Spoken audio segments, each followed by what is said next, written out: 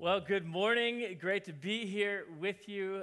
My name is Nate. I'm lead pastor of Restoration Church, and we are a church that has services in multiple places in New Hampshire. And last week I announced to you that in the fall we'll be opening our fourth location in Milton, New Hampshire, and we're really, really excited about that. You know, we have no idea really what God's up to. We know what His will is. His will is that none would perish, but that all would have the opportunity to hear about Him and receive everlasting life through Him. But as far as like for us, we don't know. We don't know if we'll be here tomorrow. We don't know when He'll return. We don't know ultimately what He wants to do through our church. But we've been dreaming for a long time, for 9 years, about what we're doing now, that we'd be having services.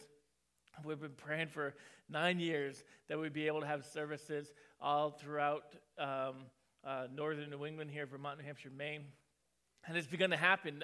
This week, someone I never met before messaged me, emailed me, and said, hey, my family, we moved from Texas to northern New Hampshire, and we've just been praying, and if you ever, just keep our area in mind if there's ever a chance you could plant a church up here. And you 2.5 hours away from here.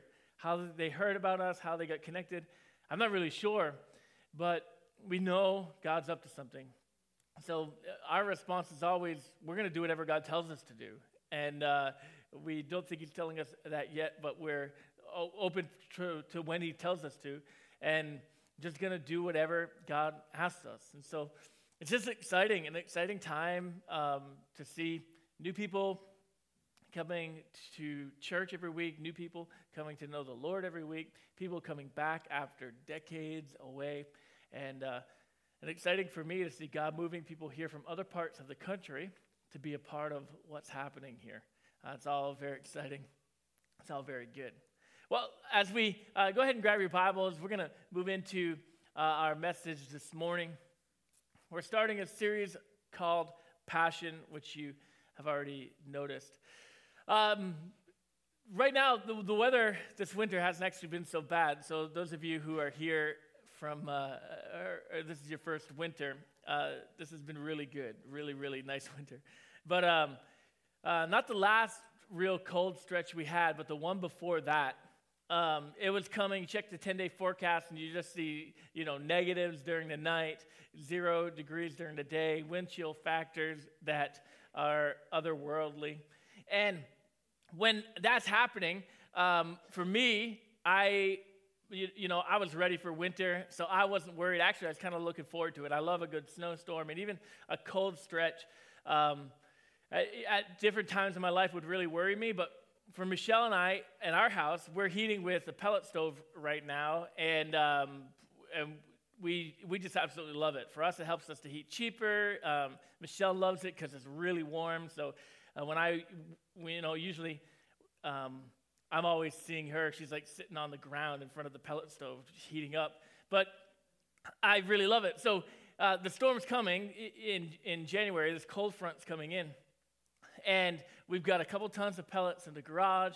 The pellet stove's running. And so I'm just like, hey, this doesn't bother. It's not going to bother us at all. We're going to be really nice, really warm. And so the cold front comes in. It comes in the afternoon or whatever, and that night is going to be in, negative teens. And that night, my pellet stove quit working. And I was like, what in the world of all the bad timing? So that night, I'm on the ground.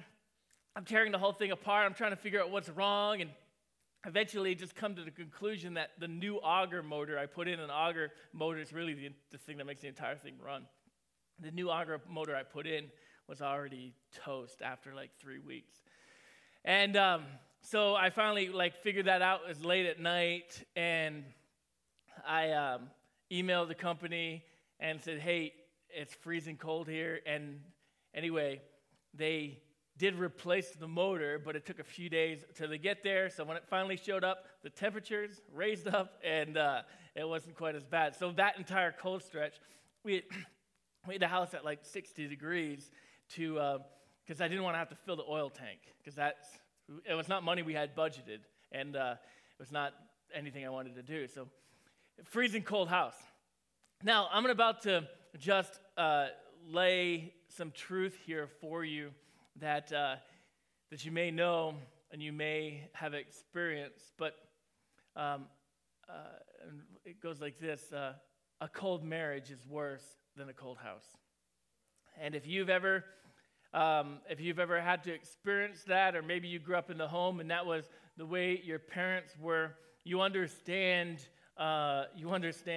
how really kind of tragic that is. For us in this series, as we talk about this, the thing that I want to try to talk through is that a cold marriage really is a passionless marriage.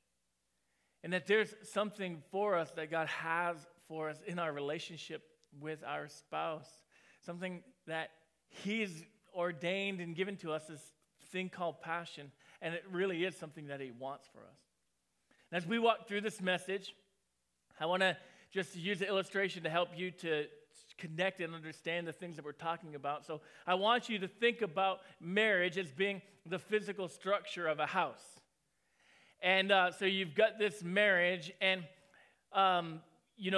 just as the radiating heat of a wood stove or a pellet stove or even a fireplace, you have that source of heat within that household.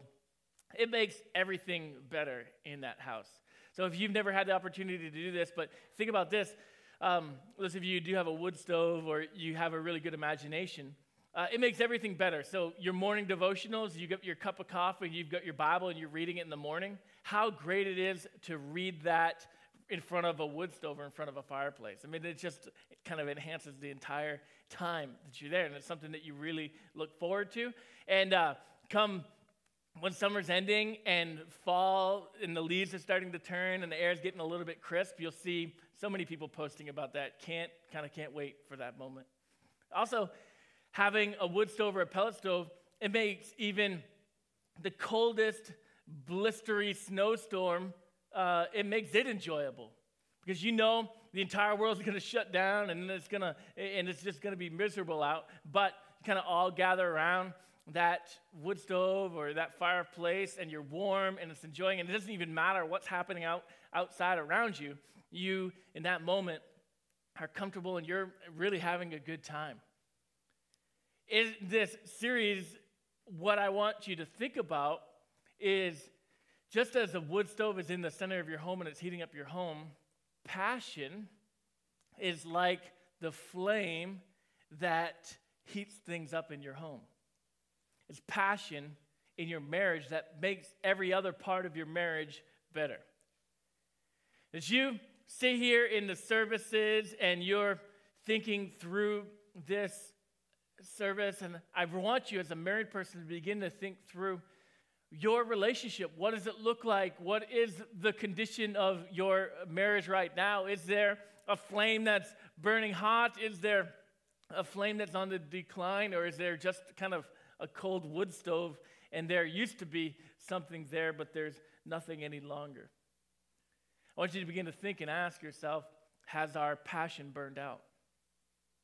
If you're here and you've never been married or you hope to be married one day, what I hope that happens for you during this message and during this series is that you just begin to have faith for something different than the world says is available, that you begin to have faith for something better than just kind of maybe what's been handed down to you, that you had faith in God, that what He's calling you into is a great thing. God doesn't call people into marriage to ruin their life, but He calls people in their marriage to show Himself to them and for it to be a blessing to each person. And our world kind of speaks the opposite to that, and there's a lot of advice encouraging people not to get married, encouraging, don't do that to yourself, don't mess up your financial life like that, don't do that. But if you're here, you just begin to dream and get a vision for something better, something that God has for you, which is definitely different than maybe anything your friends or family have experienced before. If you are here and you're married, I want you to begin to think through your marriage and why is the reason that you're married? Maybe not necessarily why you got married, but why are you still married? Is it just because it's a convenient financial arrangement?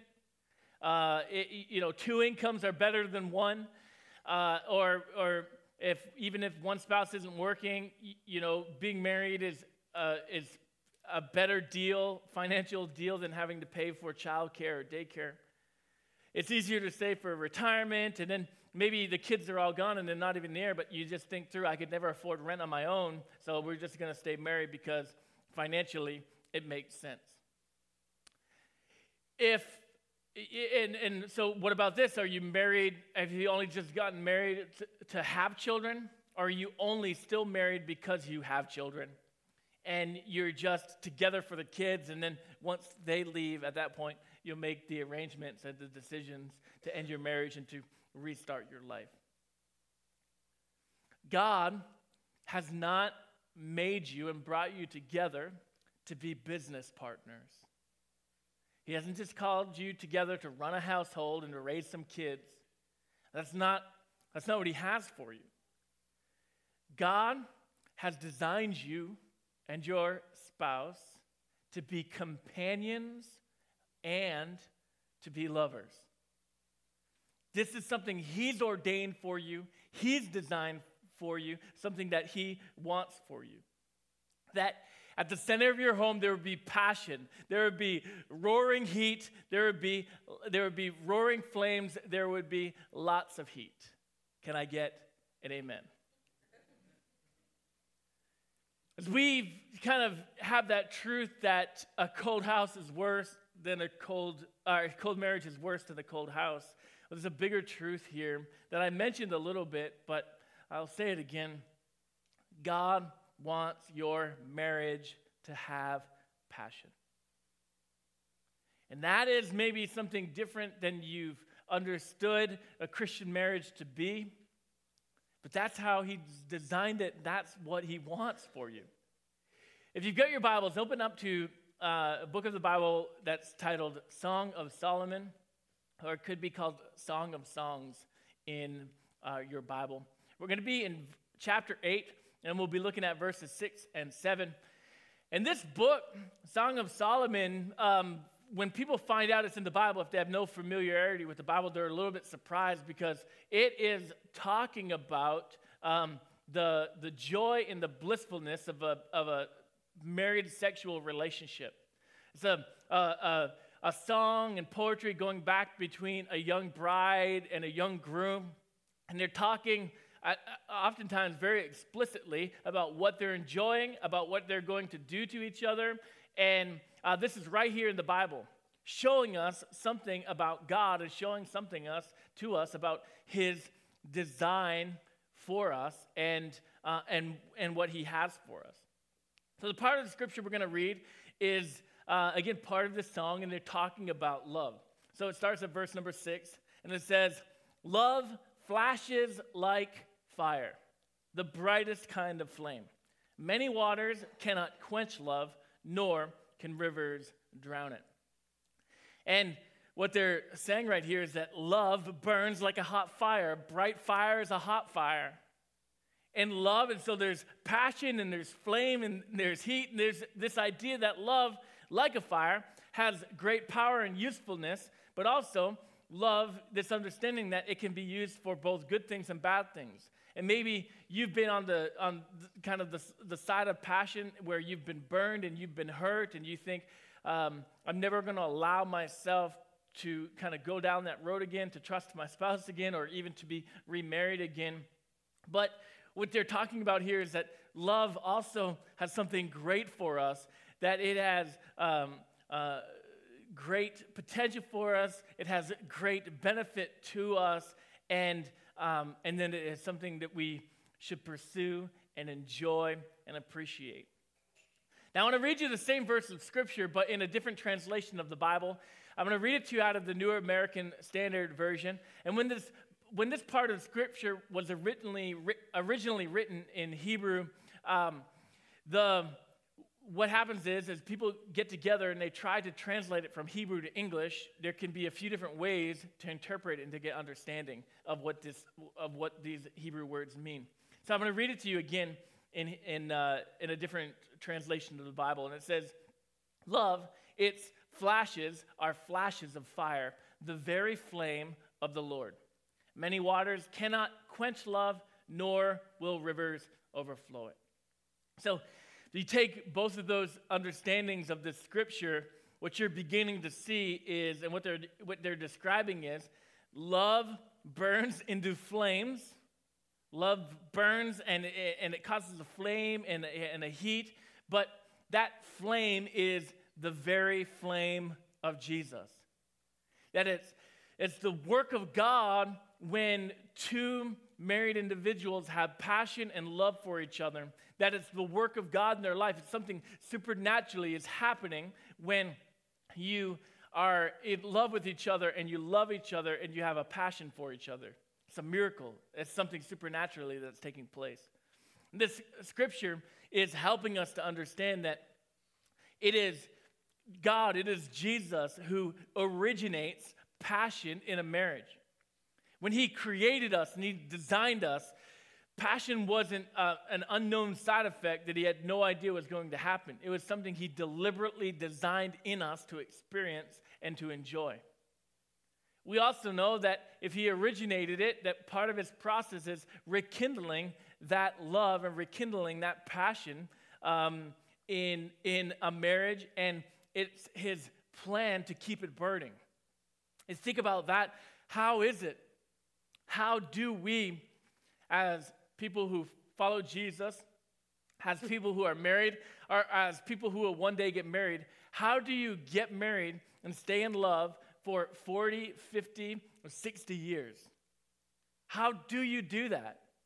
And not just survive the marriage. I remember when my grandparents, we were at their 50th wedding anniversary, and I don't know what was happening, if my uncle was harassing them and told them to kiss. And so I remember when my grandparents kissed each other, had that 50th wedding anniversary, they hadn't done that in a long time. And I'm like, this is a symptom of them having two twin beds. I'm like, this Nick at Night culture. And so they'd been married for a long time, but I don't think they would describe themselves as in love. I remember asking my grandfather, how did you and Meme, it's a French for grandmother, how did you and Meme stay married for so long? And he basically said, well, we just stayed married. And like, that was his answer. It's nothing romantic or flowery. He's like, oh, you just don't leave.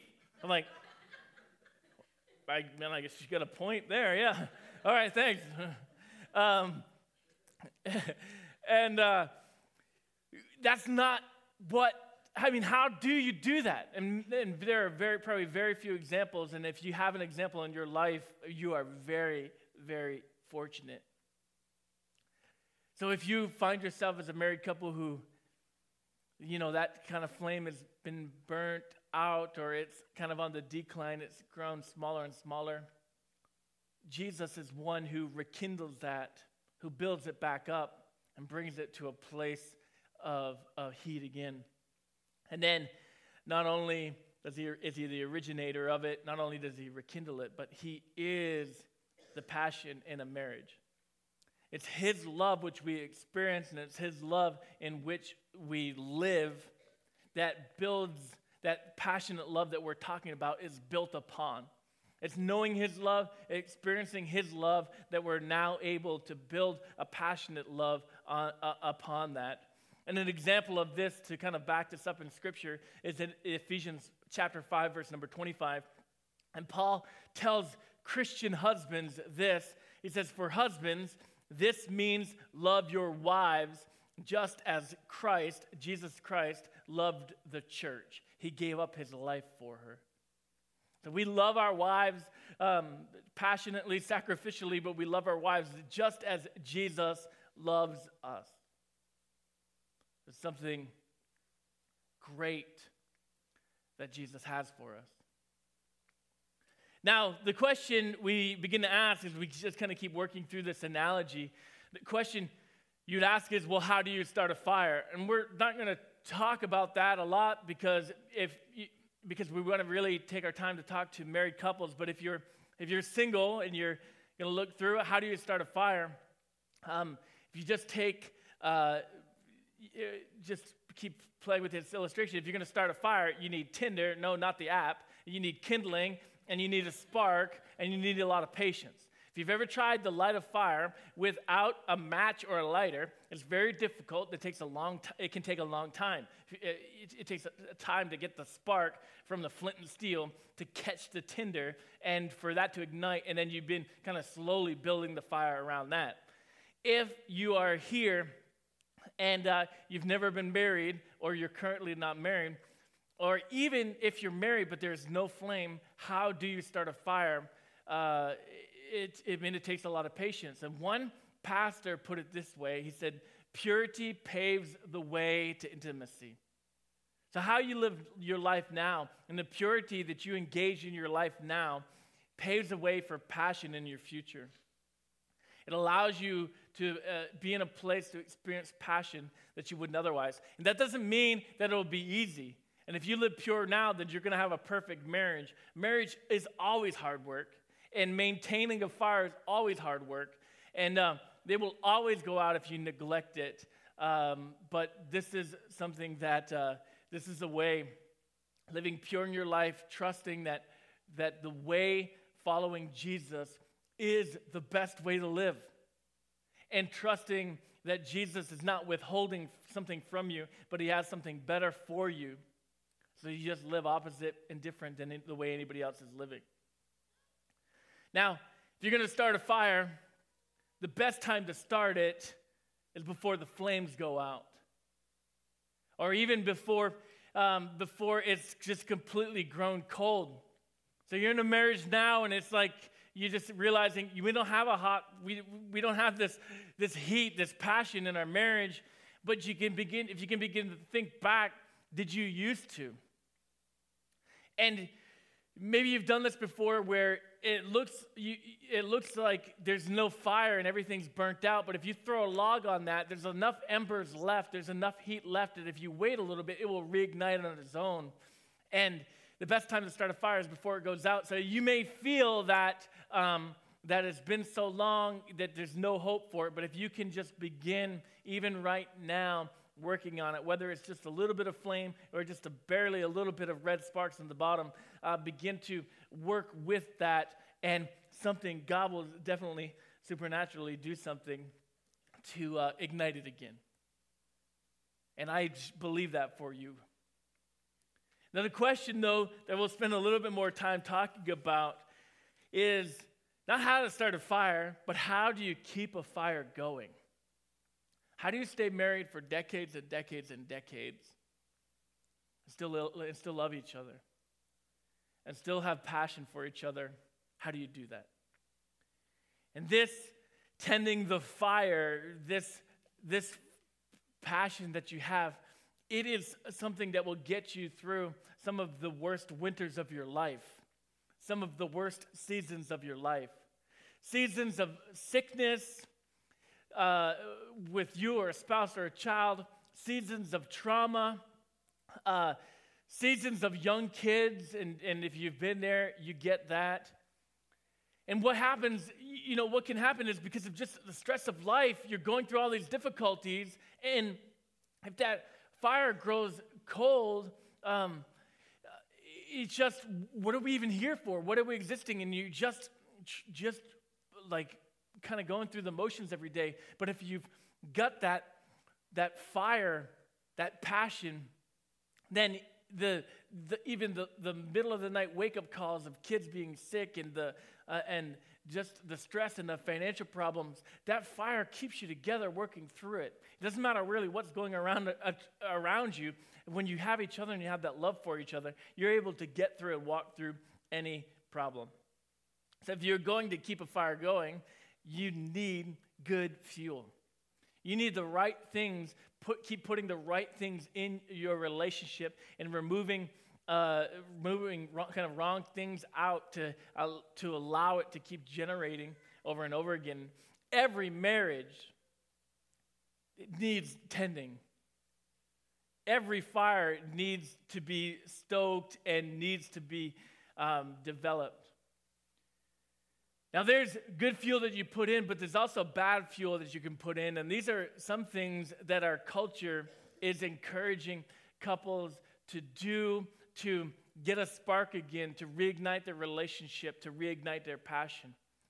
And as your pastor, you may not agree with me, but I think it's important that we talk about this because I think you need to know what a good fuel is and what a bad fuel is.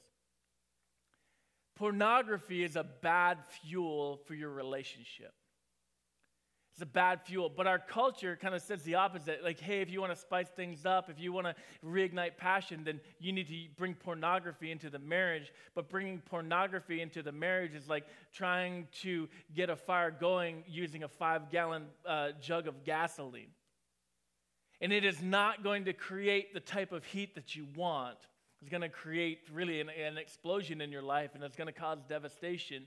And it is not something you want to introduce in your relationship or your marriage. It's going to bring you far greater problems than the ones you currently face. Another bad fuel is the fuel of demands. And demands are like rotten wood, and it looks like it's going to be helpful, but if you got a flame, you pile that thing full of rotten wood, that wood's going to put that fire out. And your demands for intimacy, your demands for passion, these are not things that increase the fire, but they're things that cause the fire to go out. These are not fuels that you want to use to start a fire that's going to last for decades and decades. So what are those? What are the good fuels that we use in our relationship? First is emotional connectedness, and this means that you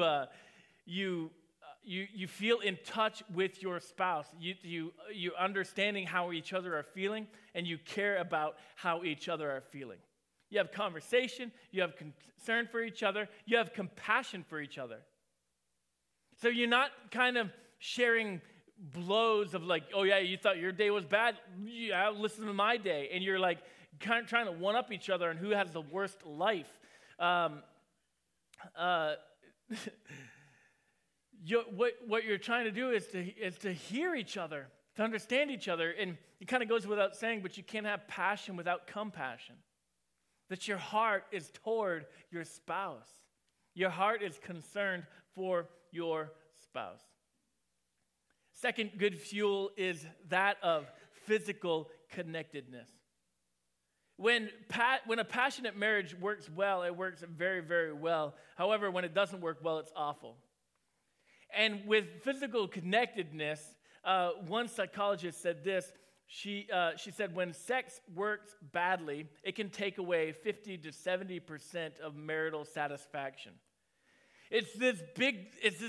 You've got a house, you've got a marriage, and it doesn't matter how nice your couch is. If you don't have a heating system, you're just miserable. And physical connectedness is something that God designed, and is something that is a good fuel that helps your passion for each other. Now, people are in all kinds of different stages and different places in their life. So you need to decide what is the right amount of fuel for your relationship. But if you're at a place where there's difficulty, do what it takes to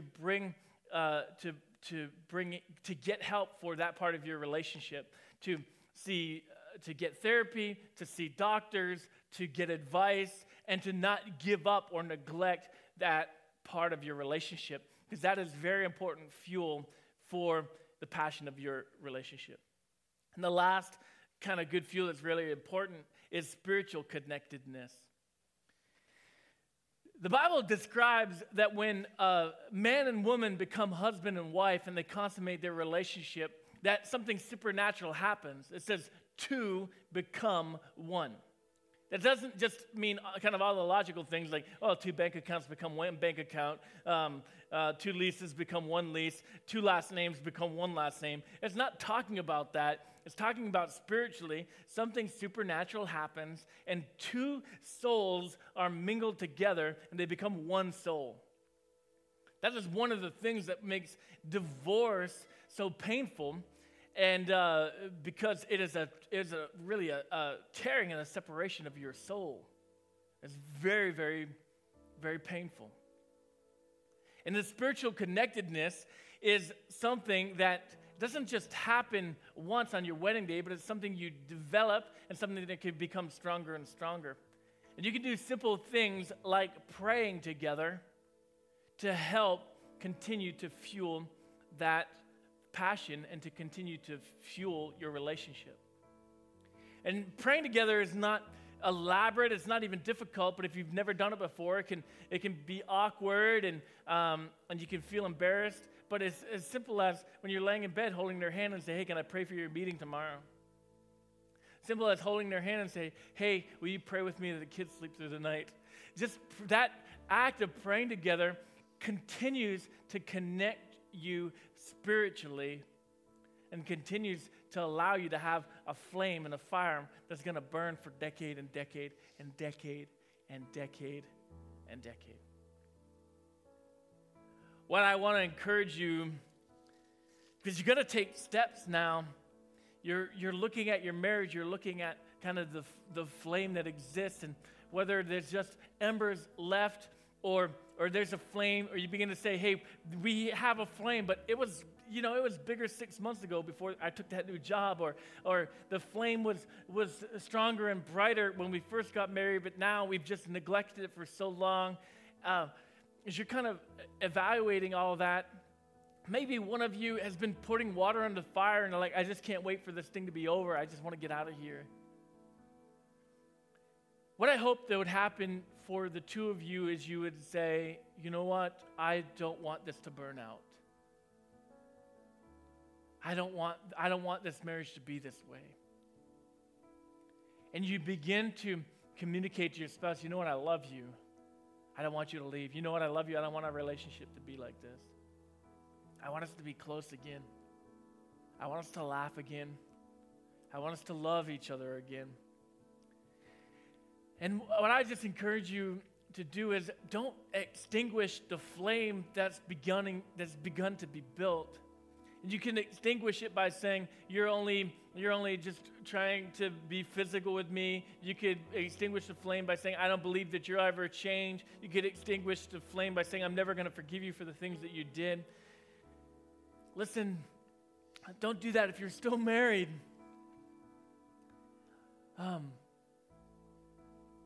Just make a commitment and say, let's grow this flame. Let's go through the hard work of clearing things out, of fixing things, of getting things ready, that this could be a heat source for us again. This could be something that we enjoy again, something that we gather around again. You're going to have to overcome the awkward conversations and overcome conversations that you've been avoiding for years. You're going to have to overcome the fear of getting burned. It's saying like, I'm going to put all this effort into it and then it's just going to be a disaster. I'm going to get hurt again. You're going to have to overcome all of that, and you're going to have to talk to each other and listen to each other and forgive each other. And here's the thing, because if you just imagine, in your home you have no heat source, all right, and it's cold and it's freezing cold, and you're just thinking through, I don't know how we're going to make it through this winter, 2 more months, I don't know how we're going to make it through, we're freezing, we're going to die, the house is going to be damaged. And if you're in that place and you were even able to find a lighter, that point when you found that and it just went like that and you just had that one spark, you would celebrate that spark. It would change the entire way you're looking at everything. To say, where before you thought you were going to die, now there's a spark, and you're saying, wait a minute, there's hope for us again. There's something that could happen again. And even in negative 40-degree weather, if you have a flame this big, which is nothing you can heat your house with, it's nothing that you can, that we could use to heat our church this morning if the heat went out. But the flame this big is enough to say, man, everything's changed now. We can do something with this, and we can build upon this, and things can change. Our entire future can change now because there's been a spark and there's been a flame. And let's begin to, you would tend this, and you would cherish this, and you would do everything you could to protect this and to build upon this until it was something now that didn't just change your life, but change your future and your kids and their future. It's what I want for you. Wherever you are, no matter what condition your marriage is in, to begin to look for the spark. If you close your eyes, I just want to pray for you. Jesus, I pray for every person in here. I pray for those who are not married. I just pray that they will trust you, continue following after you, continue living their life in a way that's following you, in a way that's pleasing to you, and not being sidetracked by what the world is offering or what they think will bring passion into their life, but they'll trust you with all of their life.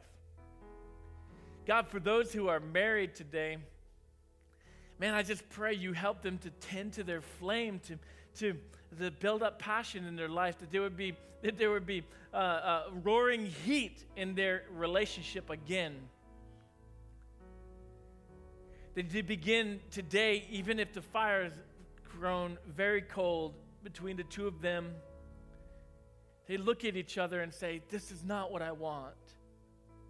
This is not how I want to live. They begin to take steps to create a spark. They begin to take steps to build a flame. Using language of repentance, saying, I'm sorry, I've sinned, will you forgive me? Using praying together for their relationship, that God will change their hearts, that God will forgive them, that God will reconcile them. Even in their physical relationship, to just begin to slowly kiss each other goodbye, that a spark would ignite, and marriage wouldn't just be endured, but it would be enjoyed. And we pray this in Jesus' mighty name.